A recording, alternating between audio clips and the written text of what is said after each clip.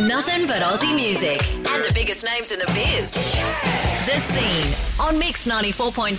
G'day, this is Blake Williams. Welcome to it. Every Thursday, it's all about great Australian and West Australian music at Mix 94.5. Today in the studio, one of WA Music's leading ladies. More awards you can hold on a mantelpiece. Sixth studio album in the works at the moment. She's travelled the world. She's done it fiercely independently. It's Abbe May on the scene. Hello, Abbe. Hello. Thank you for popping in tonight. My absolute pleasure. Now, tomorrow night, in fact, this weekend down at Clancy's in Freo. Looking forward to this. This is a bit of a fundraiser to help get the new album going, really, isn't it? Yes, it is. I had thought, we need to fund this record. It's that can cost between $50,000 and $100,000 to make. It's a lot of cash. It's a lot of cash, and I'm not a particularly well-known artist. I'm certainly not a particularly commercial artist. There's far too many swear words in my songs, And so, I do rely on, the kindness of audiences to actually pay for tickets to shows and buy records and, T-shirts and things. Yeah. And I have an aversion to doing like just a crowdfund online, just because I would find it really stressful. And I don't also, I'm paranoid that I'll be really annoying. Yeah. Just please give me some money. That's right. So I kind of figured I'd approach funding this record by doing, a couple of really special shows over the year and some interesting kind of merchandising ideas, just for fans to get something from me instead of me just asking for money from them. It's a cool way that you're going to do it. We'll talk about the shows over the weekend in just a moment. Let's go back a little bit. You've worked in music for most of your life. I have, yes. Can you remember the very first gig you were paid for? Yeah. Good memory, bad memory? I can. Look, the first gig that I got paid properly for was, because prior to that I'd had a couple of shows around town where, you might get sort of $50 or $100 here or there. But then Deborah Conway heard a record that I had made, the first one I'd made, which was basically recorded with a bottle of gin and one microphone. Yeah, that was right. a weird sort of country record. And I was like 23, 24, and things were just starting for me, but it was very local. And then Deborah Conway, who's, an epic icon for me and for many other people, just asked me to come on a tour which she put together called Broad, and it's had several incarnations over the years. And I was part of an ensemble of female singers and musicians. And I got paid really well for that. At the time it was nearly $10,000, that kind of thing. And it just, what it did was it funded my next record, basically, along with some assistance from, the Department of Culture. That's the thing, the whole career has been like this selection of patchwork of income. Yeah. But that was the first time I had actually gone, oh, you can actually get some lucky breaks, and as long as you manage the money well, so that when it comes in, you're okay when it doesn't roll after that. And I guess this is the thing, the fact that you've been independent this whole time as well. It's a tough road. It's a difficult road. The music industry is wonderful and fickle. and very fickle at the exact same time. It can be a tough road on the independent route. Yeah, look, I liken it to being in a narcissistically abusive relationship. In the music industry. Yeah, it's the idealise, destabilise, devalue and discard cycle. It's happened to me about 50 times in 15 years. Yeah, you're hot, then you're not. Yep. And you really have to get to a point where you actually just love music, you love the catharsis and the connection with an audience, and do it purely for that. Because if you do it for anything else, you're going to get chewed up and spat out. Like I've seen it happen to some of the most successful artists I've ever seen. It's very taxing on you. That's why they say you have to have a thick skin and all that kind of stuff. But my skin could not get any thicker, and Sure. I still get affected by. Yeah, right. It's a cycle that's pretty disturbing. Absolutely. What do you feel when you kind of see these kids go on these kind of reality TV shows, and that in 6 months' time they are going? I feel bad for them. I feel like, some of them are incredible singers, and I've seen it work for Guy Sebastian. He's obviously an incredible artist, I feel bad for them. I feel like it would be so traumatic to sign a contract. Like the contracts that they sign are just obscene. Oh, like the one that guy had, I'm pretty sure was a $1 million deficit contract. You've got to pay back $1 million before you make any money. Like, and you can see how you'd have to be so exceptionally talented and lucky and hardworking. You'd have to have that trifecta, and fortunately for him, he does. I'm a big fan of him. His talent is amazing. Yeah. But you can see for every one of him, there's thousands who are just chewed up. And do you think people have an unrealistic expectation of the industry?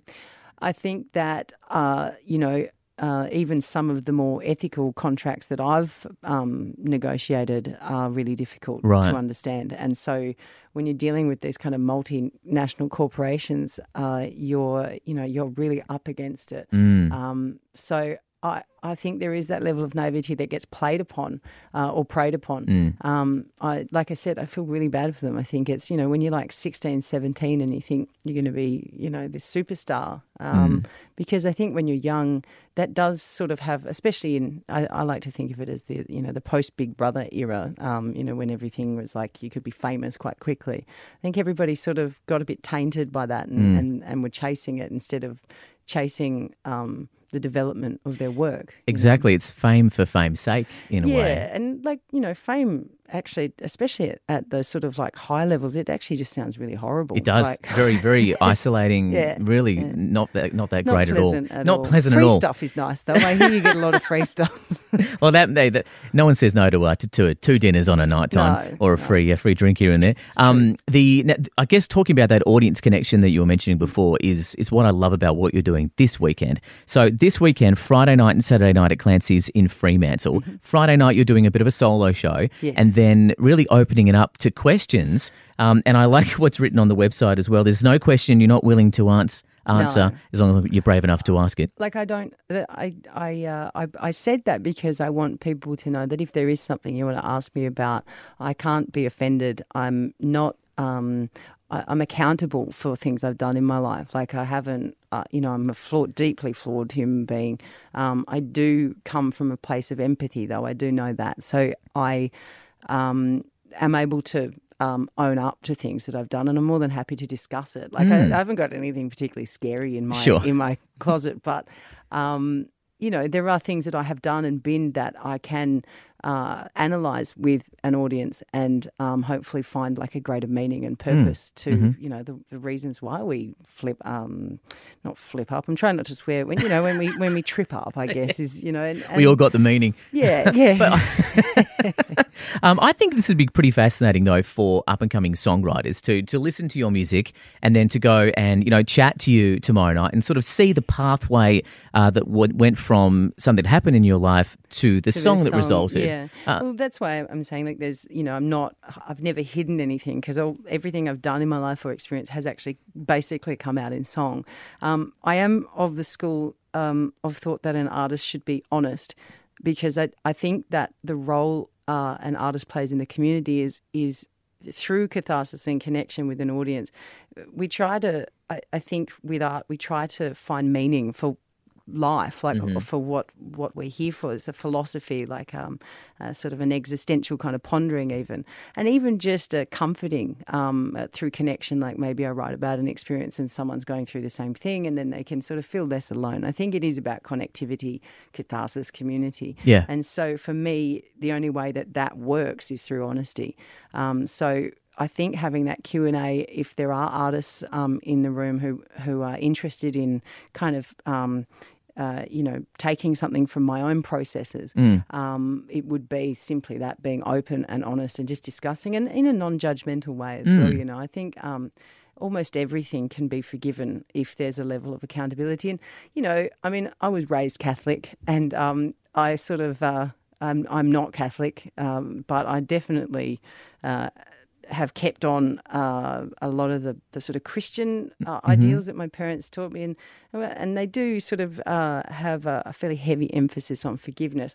For me, forgiveness is like that thing where I think you can apologise for things, but in order to atone, you kind of need to not do them again. Yes. And so that's why I'm quite happy to to discuss anything I've ever done in my life, because I know that if it's really bad, I've only ever really done it once, you know. Well, I tell you, this night is getting more fascinating by the minute. If you want the dirt, come on Friday, you know. That's really what we're getting at here. It is tomorrow night at Clancy's, and on Saturday it's the whole band experience as well. And this is really to provide funds to record the 6th album. Yes. And we're kind of talking about fundraising earlier and kind of off air. People are throwing crowdfunding things left, right and centre, but you're doing it in a reverse way, in a sense. You're offering a gig, come and see me live, and that's going to fund more of these experiences, really. It just sits better with me. Yeah. I'd rather come out and meet people or create stuff that people might be interested in buying and experiencing, so that I can kind of get an exchange going.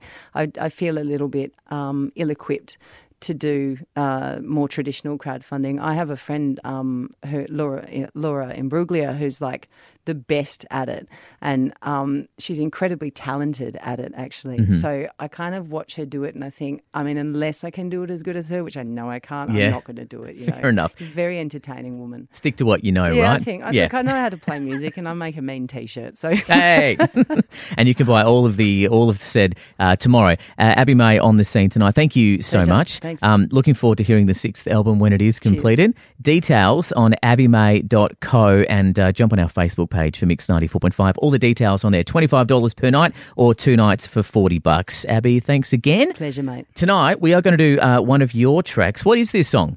So this is a song called Finger, and I recorded it while I was making my last album, Fruit, and Gio and I, the producer and co-writer, we sort of worked on it, and we had about 15 different versions of this song. It's like really starkly different stuff.